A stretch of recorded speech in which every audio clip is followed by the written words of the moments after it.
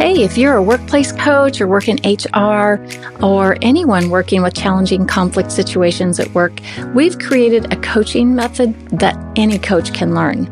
The goal of New Ways for Work coaching is to help employees or whoever is taking it to learn personal relationship skills for productive relationships. Essentially, it gives employees a chance to learn new skills and to change before big decisions are made about their employment. Sometimes they're just lacking skills, and New Ways will teach them. If you'd like to know more about it, we offer our New Ways for Work coaching training 2 to 3 times a year.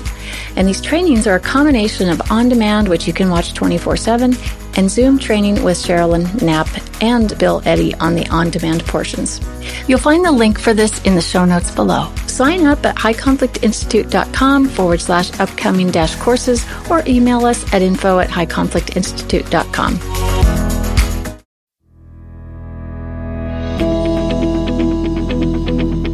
Welcome to It's All Your Fault on True Story FM, the one and only podcast dedicated to helping you identify and deal with the most challenging human interactions, those with someone who may have a high conflict personality. I'm Megan Hunter, and I'm here with my co-host, Bill Eddy. Hi, everybody. We are the co-founders of the High Conflict Institute in San Diego, California, where we focus on training, consulting, and educational programs and methods, all to do with high conflict. In today's episode, we are joined by Bill's co-author of the Mediating High Conflict Disputes book. Michael Lomax was one of our speaker experts here at HCI. What they're going to talk about today are the 10 paradigm shifts of high conflict mediation. But first, a couple of notes. If you have a question about a high conflict situation, please send it to podcast@highconflictinstitute.com or on our website at highconflictinstitute.com/podcast, where you'll also find the show notes and links. Please give us a rate or review and tell your friends, colleagues, or family about us, especially if they're dealing with a high conflict situation. We're so very grateful to all of you for listening.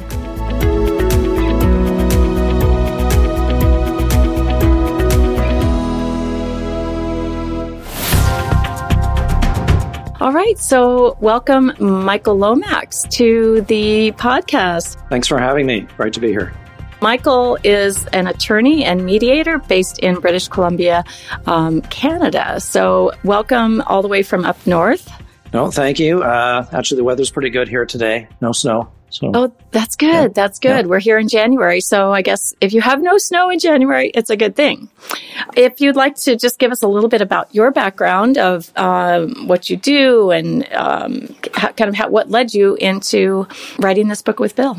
I started as a lawyer over 25 years ago, and I did a pretty traditional practice at the beginning, going to court and doing family disputes. And I thought that's what I wanted to do, was be a litigator. And then I had a couple of experiences early in my career where, working with my clients, I saw a lot of damage through the court process, particularly with the children that were caught in the middle, literally. And then I had experiences where we went to mediation, and it was transformative for me. I realized I want to be a mediator, and it was really a powerful, positive experience for the clients as well. And so I shifted my whole practice towards focusing on mediation and collaborative law. It still took me about 8 years before I could look myself in the mirror and say, I think I can pay my bills doing mediation and not doing the litigation stuff, and completely walk away from it. And then about 7, 8 years ago, I shifted my focus again into really supervising a team of mediators for a government agency here in Canada. And so that's what I do with my day job. And I've been a speaker trainer with High Conflict Institute since 2011, and got to meet Bill back in about 2009, and just again, had a very powerful experience in the first training I had with Bill, where some really challenging mediation files that I'd run into, where I can say, the client was saying to me, I don't think you're very good at this. It wasn't working. I was doing my best. And so I was kind of walking away from something going, maybe I'm just not very good at this. And then there was a friend of mine, we both saw Bill together at this training, and we realized this is what we were running into. And then I just really worked hard to incorporate it. And then I've been fortunate to be doing training for HCI. I really, really enjoy it. And so that's kind of what brings me to the work. I really I like conflict, but I like to see it dealt with well. And I find the high conflict personalities and the challenges that come with it, it's so rich and interesting. And I really like to help mediators learn how to, again, work through some of the challenges that I had and see that this work can actually be very satisfying. And obviously that's what led you to speaking with Bill and really interacting quite a lot with him and with High Conflict Institute. And we got pretty interested in you because of your background and your enthusiasm about what you do and keen interest in it. So we're really happy that you're with us at HCI, of course, and very happy also that you co-authored the Mediating High Conflict Disputes book with Bill. Let me jump in for a minute here and just welcome Michael to the show and just say from my point of view how wonderful it is having him on, and that we really did start collaborating ever since 2009. And the book we're going to talk about today really came out of that collaboration, because I found Michael, more than just about anybody else, was exactly on the same wavelength. And so we really developed this book together and the principles and tried them out and then gave each other feedback about what worked and what didn't work. So, Michael, I'm really glad to have you on again. Thank you so much, Bill. No, and it has been amazing to be along for the journey and see the evolution of where the book is the culmination of all of these ideas. And as you say, trying them out in different settings, trainings, and refining them, getting feedback from people. And so it's been very, very interesting, and to see now the book that really lays it out so well. Let me add another thing. For our listeners, we're going to be talking about mediation of any type. So while we often talk about family law or workplace, the principles we talk about today are really applicable in any dispute, including high conflict disputes. You know, with high conflict disputes, as you mentioned, Michael, ordinary mediation methods just didn't really do it justice. You couldn't make the progress that you necessarily wanted to. And that's, as you and Bill have discussed, you kept practicing and experimenting and figuring out what did work, and sort of based in Bill's high conflict personality theory, you came up with some paradigm shifts that were necessary to really be successful in high conflict disputes. So it didn't mean necessarily replacing what you know as a mediator, a trained mediator, and even the most seasoned mediators can really run into some difficulties in high conflict mediation. So these paradigm shifts are necessary in order to take what you already know, adapt a little bit, and really try it and see if you can have some success. So let's talk about these paradigm shifts. Bill, the first one is, as a mediator, you need to avoid trying to give the parties insight into themselves. Yeah, so this is one of the hardest things to swallow. So for me, I'd been doing mediation almost 30 years when Michael and I started discussing all of this. And so over about 12 years, we really shifted our thinking. It's so easy for mediators and all professionals with high conflict people say, oh, well, can't you see what you're doing? Just stop doing that and do this instead. And it's so tempting, and it doesn't work. And not only does it not work, but it actually makes things worse. It makes the person feel like you're criticizing them, you don't like them. High conflict people are very sensitive to negative feedback. And so even if you say, I have some constructive criticism for you, all they hear is the word criticism.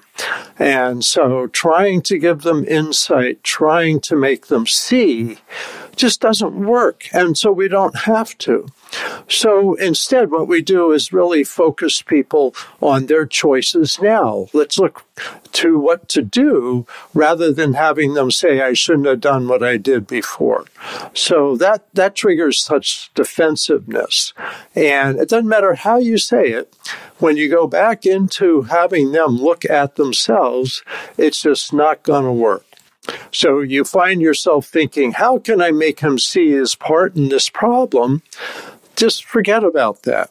Or how can I make her see how she's sabotaging herself? Just forget about that. Say, now let's look at our choices. And I suppose it's very tempting as any human, whether you're in the mediator role or not, to just, where it's so obvious to see the weak problem solving skills or that lack of insight. So it must be very tempting to say, hey, let me help you out. Because as a mediator, especially, you're a problem solver.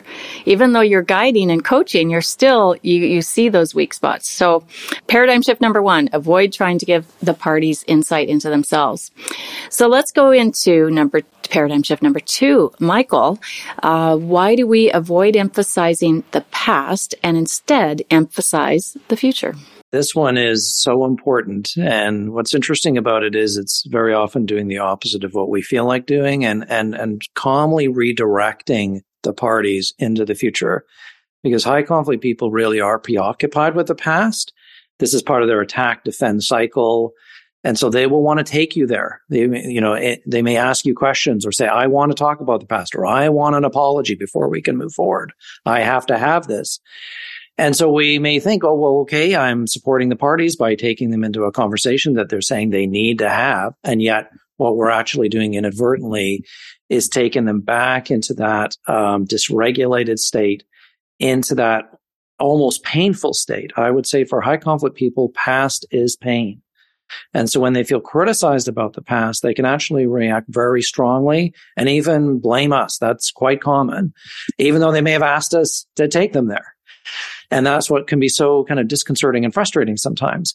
And so when we take them into the past, we can contribute to pushing them back into that attack defend cycle, into their dysregulated state. And because they're very often not conscious of all of this, they think it's us that did it to them, right? Rather than they brought themselves there.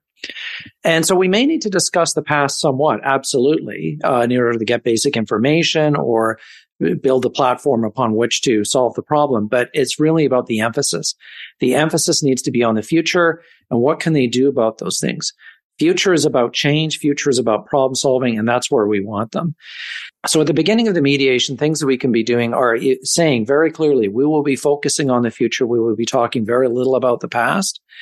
And even saying things like, I can't mediate the past. I can only mediate the future. When you start talking about the past, I may redirect you to the future. So up front, you've set that agreement with them, that understanding, and then it's much easier to wade in. And unfortunately, when I've worked with other mediators, I've seen them in an effort to help go into the past, try to help unpack or clear something with the parties. And then at some point they realize they're drowning with them. How do I get out of this? And that's happened to me, definitely for sure. And then that calmly, you know what, folks, I think I'm going to shift us to the future now. Let's move to the future and then ask a future focused question. It's kind of interesting. I've seen some, I've had some feedback in trainings when I've trained mediators in this, these paradigm shifts, I guess. And some want to really explore that past. Like, I think I have this powerful technique that I can help them explore that past. And it's really hard to get this point across to some people. Would you agree? It is, absolutely, because sometimes I can understand mediators may think what we're doing is maneuvering the parties or somehow even manipulating them to do what we want. And really what it is appreciating that when we focus on the future, we're helping them stay in a space where they can problem solve. And when we direct them into the past for our own agenda, we're thinking this is what's going to help, we are inadvertently taking them into this dysregulated space, into the space where we're contributing to more upset and more drama. And it really, if we think about mediation, it really is about making proposals about the future and what are we going to do now about maybe some things that have happened in the past. So it is a challenge sometimes for mediators to really make that shift. And yet I would just encourage those folks to think about some of the most challenging situations that you've been in. Where did it really go wrong? And I would suggest that this is one of those key areas in an effort to help that it ends up going completely sideways on us. Good. All right. So paradigm shift number 3.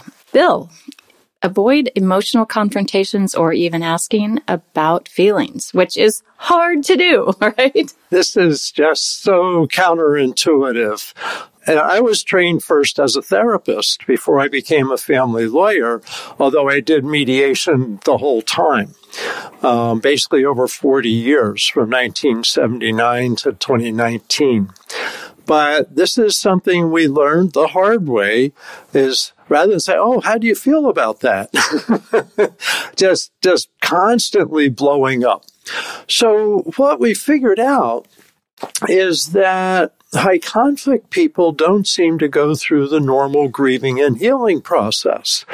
And instead, they get stuck. So if you think about the 5 stages of the grieving process for any loss, especially a major loss, you have denial, then you have anger, then bargaining. If I do this, if I do that, can I avoid the loss? Then you have depression, sadness, turn inward, feel the pain of the loss, and then you eventually get to acceptance. And for example, they say, about 80% of people going through divorce within 2 years are moving well through that grieving and healing process. Well, high conflict people don't seem to do that. They seem to get stuck on, guess what? Anger. So if they start to feel vulnerable, that's a very fleeting feeling. It comes through as anger to them. This is what they're feeling. It isn't conscious. It's what they're feeling. And so they carry around a lot of unresolved grief. And when you focus them on how they feel terrible. You say, so how do you feel? So I feel terrible. You know what she did yesterday, or you know what he did last week. And this ties to the past because their feelings are very much wrapped up in the past. And they talk about the past because they're trying, I think, to grieve and heal, but it doesn't work for them. So we have to have a lot of empathy for them. But I want to give an example of why you don't even focus them at all, like asking them how they feel.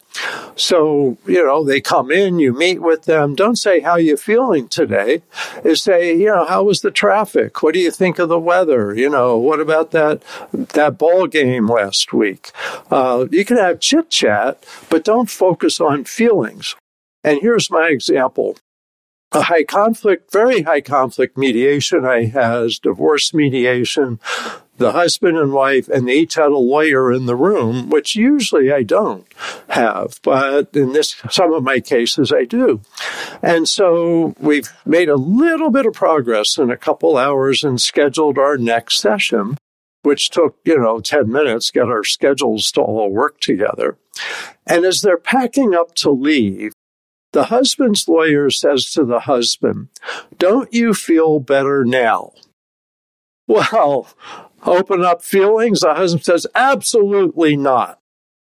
And then the husband goes deeper and he goes, in fact, this was a total waste of time. In fact, I'm never coming back. And he never did. What happened? I tried to keep them focused on thinking and doing and the future for a couple hours. And what happened is the lawyer's question put him back into how he feels, and he doesn't feel good. It's always unresolved stuff. And so that just sank the mediation. So that's why we say don't confront them emotionally. Of course, if you get angry with your client, these clients just escalate. But don't even ask about feelings. Very counterintuitive. And I heard you use a new term I hadn't heard before, which is unresolved grief. We talk about unresolved trauma, but I like this unresolved grief. Yeah, they're stuck there. Interesting. So, okay, number 4. Michael, avoid asking probing questions. Instead, teach them to ask you questions. Yeah, and I hope folks will start to see that there's definitely a linkage between all of these paradigms, a consistency. So if we want to avoid some of the things we've already talked about, then we want to avoid giving in to asking probing questions to go too deep into certain areas about either why certain problems exist, or what have people done before, or even getting to sometimes peeling back the onion, if you will, to get to the core of, well, what's really bothering you? What's really important to you about this? And such questions often, again, open up the past or try to get deep into kind of what might be motivating someone in this dispute. And as Bill's talked about, if there's unresolved grief, if there's or trauma, and again, or if pushing into those things may just contribute to someone's dysregulation, then we really want to be careful about that. And sometimes it's the person's personality that is driving the conflict and their emotions that are driving the conflict. And so there may not be a root of the problem to find in that sense, right? So in some ways, we almost want to stay on the surface, I hate to say. Avoiding going too deep keeps you out of those past painful issues and inadvertently opening up those emotions and dysregulation. Realizing that in some ways that personalities may be driving the conflict, so there may not be a core issue to find. And so instead, what we want to do is, and this is very consistent with them being the ones that are making the decisions, they're the ones thinking about their choices. So instead, we want them to be the ones asking the questions of us about their options for going forward, what others have done. In that sense, they're thinking about those things. Then that may inform their proposals and their choices, right? So again, sort of really, in some ways, staying on the surface with them and meeting them where they're at and not trying to take them to a place that we think they should go. That's really important. And it's really remembering your role as the mediator. You're not a therapist, right? That's the other risk, is we inadvertently step into that space without meaning to. Right? Yeah.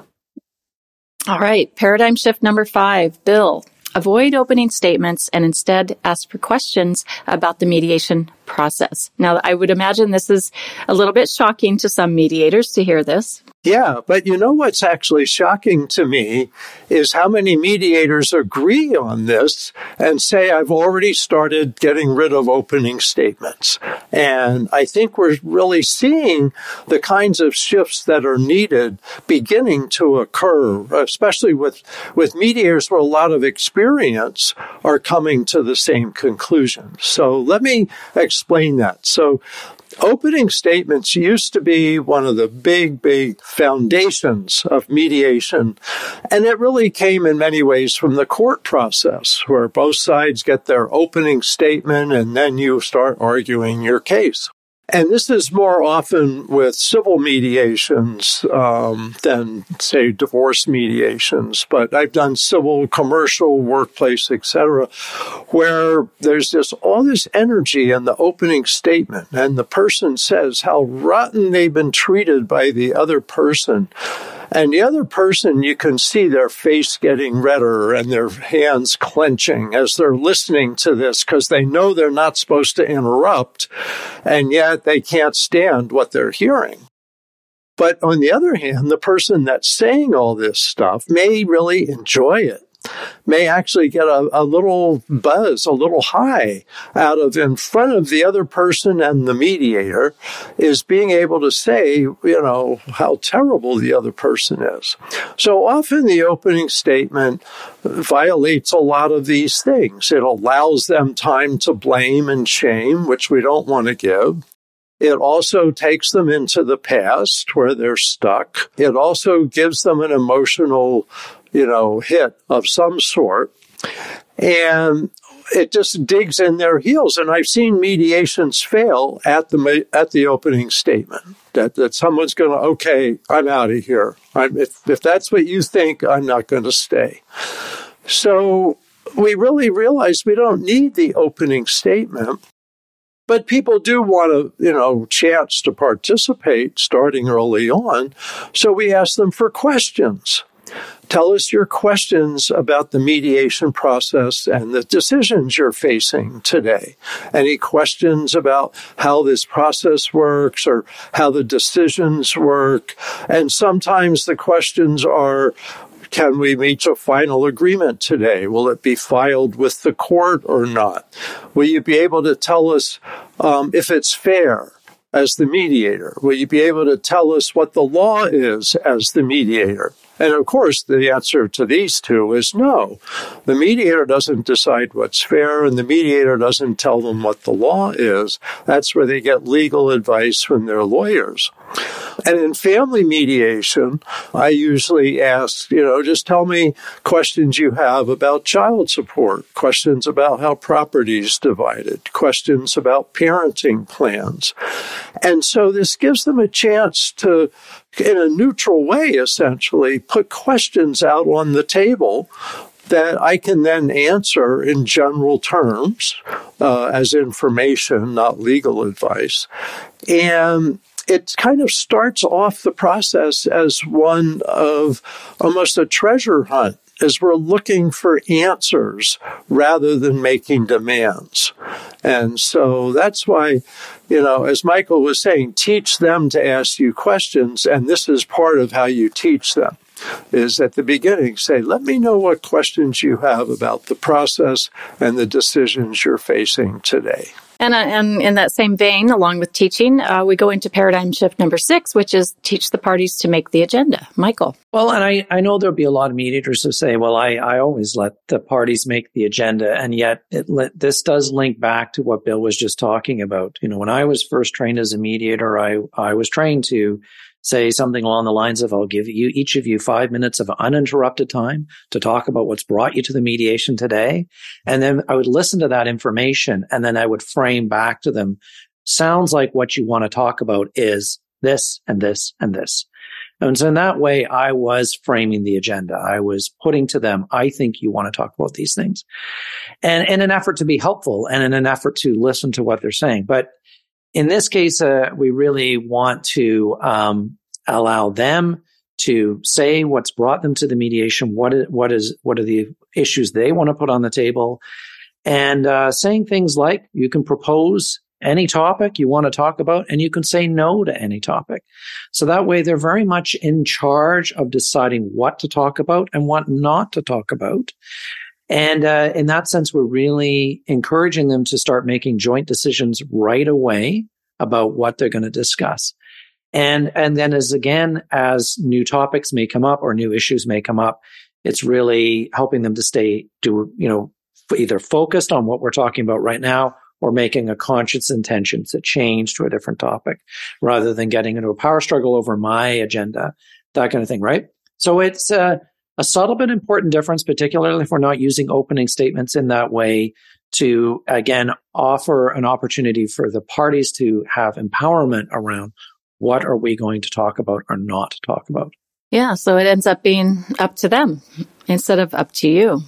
And you get to be the guide. Okay, good. And another one on teaching is paradigm shift number 7. Bill, teach the parties to decide who goes first and other small process decisions. This was another shift from how I was trained. And I think Michael and I were both trained in a similar way with standard approaches that we're now just doing almost the opposite. And I think this is a brain thing, and I want to squeeze the brain in here for a minute, is what we're trying to do in many ways is move the parties away from their reactive thinking to their problem-solving thinking. And so if we keep them busy problem-solving, rather than passively there while the mediator brilliantly guides things, instead have the parties do a lot more of that thinking, and they get credit for how it goes, but it also keeps them making little agreements.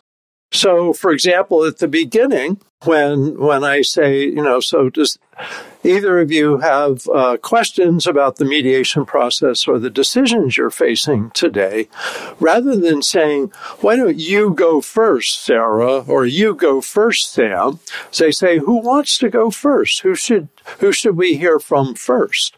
And often people will say, oh, she can go first, or he can go first, or I really want to say something right away. And so you're meeting them where they are. You're having them decide, and these are little joint decisions. And so when it comes, for example, to making proposals, is rather than saying, well, why don't you go first, is saying, who wants to go first? Or who should we have go first? That's another joint decision. And what's interesting, just to comment on the agenda, is I've had people spend 15, 20 minutes sometimes arguing about the agenda and which items first and which items second and which items third. And people say, well, Bill, shouldn't you just, for the sake of time, tell them how to do it? And I say, no, this may be the most important step in the mediation process because this is their first joint decision.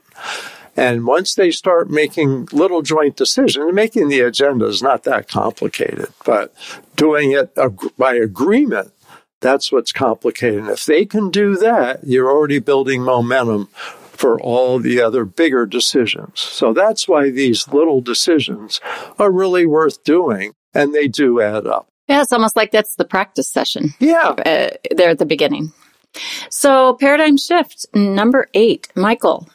Skip exploring interests. So, again, we're not saying don't talk about them. Just don't talk about them right at the beginning. And Bill, I know in the next paradigm is going to talk about where do we do that. So in some ways, this is a big one. But at the same time, we are saying interest-based negotiation, interest-based mediation is a very important foundation for all of the work that we do. All of the mediation training that I took at the beginning of my career was around interest-based mediation. And I think of interest really as part of the language of conflict resolution, the language of mediation to help parties solve things that seem intractable or where they're just mutually, their outcomes just don't match at all. And so we do want to help them understand and use interest to solve it. But it's very often in an interest-based approach, we would start with that. We put the positions aside, we put the outcomes aside, and then for a whole stage, we explore interest. We ask open questions to dig underneath what people are saying they want, those outcomes, to find out underneath what's really important to them. The challenge with high conflict people or people stuck in high conflict thinking is they have a really hard time identifying their own interests.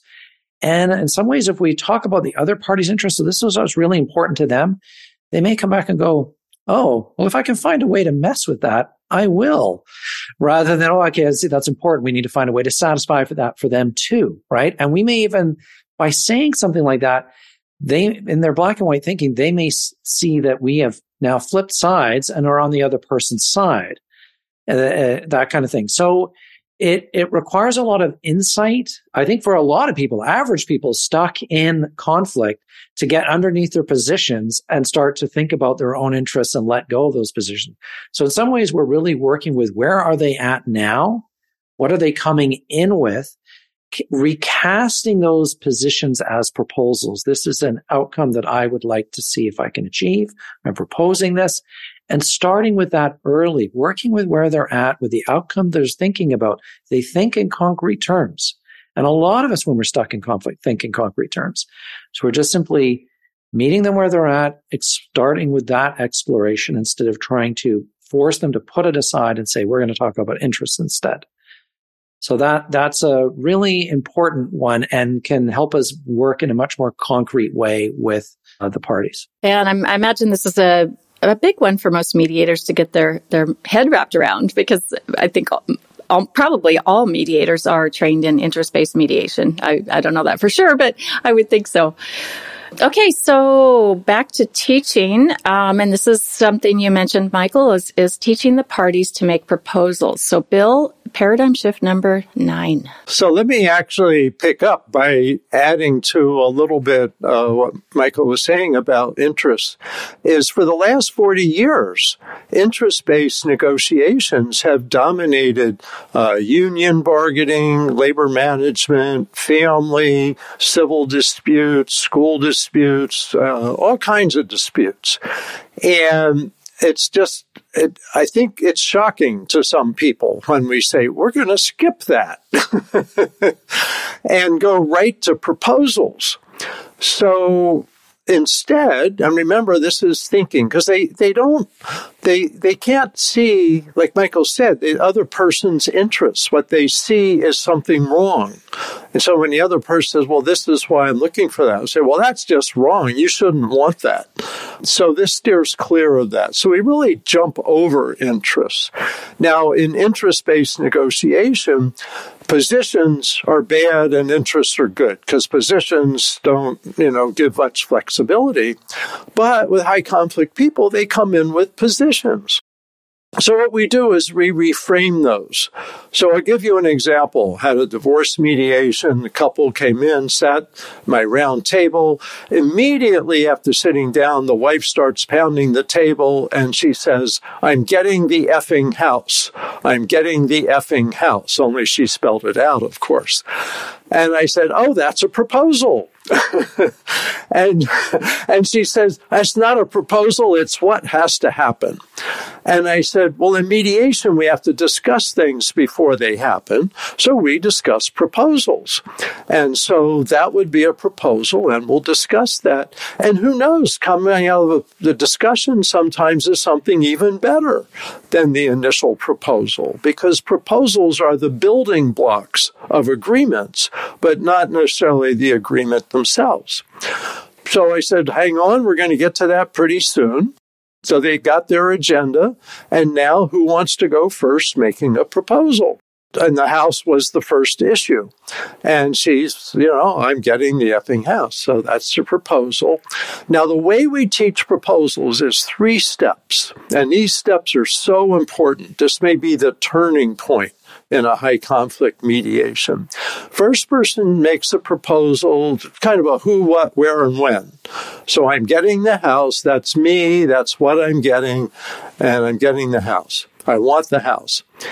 And in high conflict cases, usually the other person reacts to the proposal. That's the stupidest proposal. Or I'll never in my lifetime agree to that proposal. Or why didn't you make that proposal a year ago? I would have agreed then, but not now. And we say, hang on, don't respond. Just ask at least 2 questions. And have them be logistical, who, what, where, and when questions. They may ask, well, have you checked into, can you afford the mortgage? When would you take over the house? How would you pay me for my interest in the house? So all of these are logistical questions. And when we do role play in our practice, and we do 12-hour training in this method, people say they can feel a shift in their brain sometimes from reacting, because they're getting ready to say that's stupid, and having to think of a question really shifts your perspective. And so they shift to saying, well, yeah, when would you pay me? How would you pay me? Those kinds of things. Even if they don't agree, just ask questions right now. Then the last step is to just simply respond yes, no, or I'll think about it. And I'll think about it's a really good answer for high conflict people, because it means they're not reacting. They're thinking about it. But as a mediator, you need to say, how much time do you need? 5 minutes, 5 days, so that you keep track of that. But by making proposals, it keeps them busy thinking instead of reacting, and they get credit for resolving the dispute, and they're more likely to follow their agreements if the agreements are based on their own proposals. And you've written a book specifically about proposals called So, What's Your Proposal? We'll have the link for that in the show notes, by the way. All right, so moving along to paradigm shift number 10. Michael, resist hammering out agreements. Why do we do that? And this probably of all of them makes the most sense, I think, when we talk about all of this, is that the more that we inadvertently pressure someone to accept an agreement because either I'm looking at my watch, well, it's 5 o'clock, I need to get going, or, we're running out of time with this session, if we can wrap it up today, or even there might be a trial coming up. And it's important that we get it done. That inadvertently, our tone, our face, our body posture will change. And that can inadvertently contribute to getting back what we don't want, which is the person becoming more rigid and more positional. they very often, these folks do have a hard time accepting agreements because they're letting go of the conflict. And they may even realize, hey, that thing I came in with at the beginning, I've compromised on that. And they remind themselves of that. And they're like, I'm not agreeing. I'm not doing that, even though maybe at one point they said they would. And it's what we just need to accept is that is part of the process. That is what they are going to go through. So then rather to get frustrated with them or twist arms or hammer out an agreement is really to be patient with them. And the more that we are patient with them and are not unduly pressuring them in any way, then they will very often return to that thinking space, and they will very often make the agreement that they had talked about agreeing to. They may not, but that is up to them, right? So we need to accept that once we've reached the kind of tentative agreement, it may still take another chunk of time to get to an actual final agreement where people sign, right? And again, that's just part of the process. I remember a file I had where, as a mediator, is getting close to the end of the day, and the two parties had, with their lawyers, had agreed to some fairly straightforward terms in a sort of simple agreement. And I was being asked to kind of write it up almost on a piece of paper. But we were starting to run out of time, and I probably did change in my tone and my face to convey, it's important that we end on time here. We need to get this done, as did this client's lawyer. And so, of course, he returned by saying, I'm not signing. I'm not signing this. In fact, everything I've agreed to, I want the opposite. I want all of it now. And I could see later when I reflected on it, he's a big ball of anxiety. But instead of looking within and saying, I feel so anxious because we're getting close to the end and I've given a few things up, he goes, in his mind, there must be something wrong with the agreement, or there's something wrong with these people. They're trying to maneuver me into something that's a bad deal because I'm not feeling good. So he started pointing out things like, you misspelled my middle name in this agreement. That is incompetence. And to him, evidence of there's something else in here. Where's the trick in this agreement? And so then I had to really adjust my approach. And I really realized I need to focus on connecting with him, being calm myself, saying this is totally up to you. If we need more time, you want to take a break, we can reconvene. That's okay. And I even talked about myself. You need a mediator who really understands how important your concerns are, how difficult this has been, and I'll work with you on this. That's, that kind of thing. And I offered him some information on a couple of things, but without, or else that tone of, if you don't do this and you go to court, it's going to cost you a lot of money, that kind of stuff. And really emphasizing it's up to you. As he resisted, I said, this is up to you. And then he did sign. He ended up signing very quickly. He said, okay, you know what? I'm going to sign the agreement. And it's not that I'm a magician. I make mistakes all the time. Don't get me wrong. I just focused on being calm and calming him and getting him back to his thinking space. And then he returned to where he had been. And then he was thinking about his choices and he says, okay, I'm going to do it. So again, that's just really the more that we try to hammer out agreement, we inadvertently pressure them, we push them into that reactive state, and then we get more back of what they don't want, we don't want, right? Yep. So resist hammering out those agreements and avoid focusing on the outcomes, right? I see that a lot. Okay. Just 2 paradigm shifts to go. Bill, avoid the apology quicksand. So these are 2 bonus, because we told you at the beginning we had 10 paradigm shifts and they keep multiplying. So this one is just totally fascinating. And I wondered if it would be hard to really convince mediators on this, because mediators are really generally nice people and mediators want to see people get along.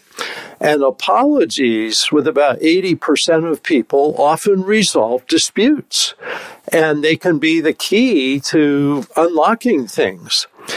But with high conflict people, there's 2 problems, actually. One is, let's say you're starting your mediation, and what they say is, I can't negotiate until I get an apology from the other side. Let's say the high conflict person says that.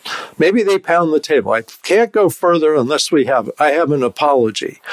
But usually what they're looking for is a reasonable person to apologize for setting limits on them, like a supervisor or a co-parent or a manager. And so you're not going to get an apology for reasonable setting limits. So that's not going to go anywhere. On the other hand, sometimes reasonable people want the high conflict person to apologize. You should apologize for what you said on the internet or what you did last week or last year. And high conflict people don't apologize because they think they're in the right. They're very defensive. And they see things in all or nothing terms. So you're not going to get an apology either way. So what we found is to just say, as soon as someone says, and I want an apology, if the other person doesn't immediately apologize, what I say is, oh, hey, folks, I don't do apologies in my mediations. Apologies are about the past, and I really focus on the future. So if there's something you didn't like in the past, think of how to make it a proposal about the future, because we can control the future and we can't control the past. So let's just move forward and not worry about that. And generally, they accept that because I'm just pulling the rug out of that line in the sand, and that just doesn't work. Yeah, that's a tough one. Well stated. All right. Now, the last one, Michael, is paradigm shift number 12, another bonus. Avoid focusing on the negative. It's like an album, the bonus tracks. If you stay till the end, you get a couple extra things, right? Right.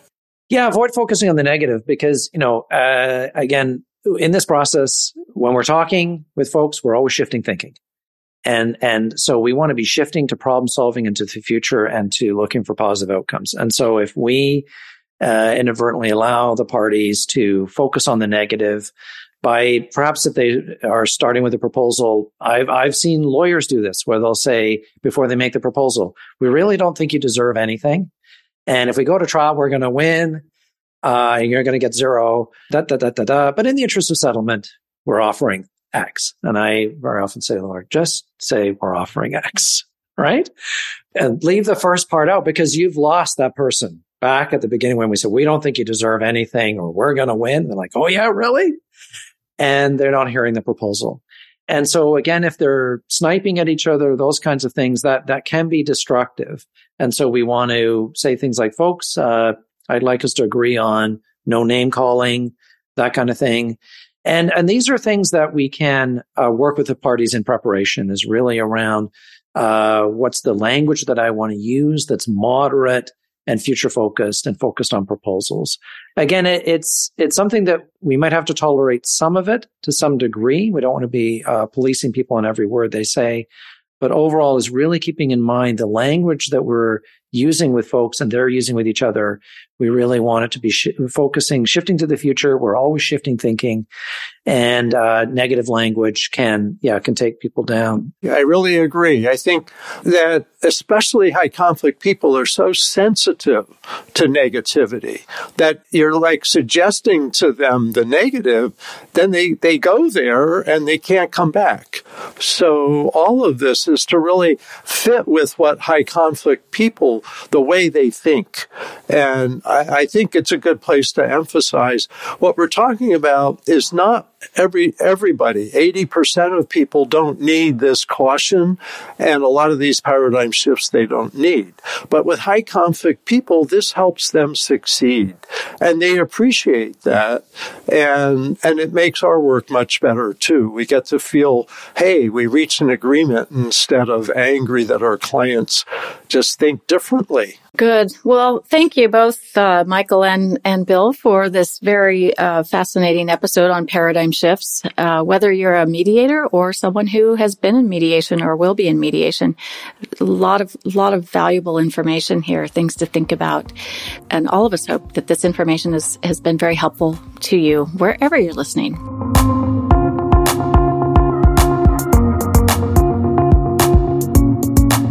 I want to thank Michael of thanks, of course, for being here with us today. And if you want to know more about Michael, you can look in the show notes and for the links to his website and to more information about him.